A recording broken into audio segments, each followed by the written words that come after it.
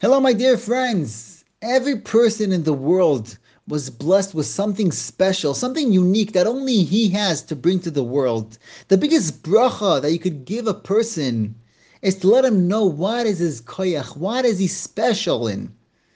In this week's parsha, Yaakov Avinu calls over his children, and the Torah says, "Ish asher kebir kasa iberachoso." Each one according to his blessing, he blessed him. Yaakov Avinu knew to tell each one of his children what is his bracha, what is he blessed with, what's his koyach, what is his unique, special thing that he has to bring to this world. Once Yaakov Avinu revealed this to his children, that was the way he gave them a bracha.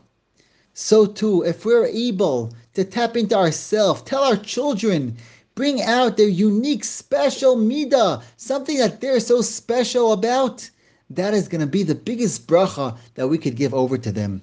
Have a great day.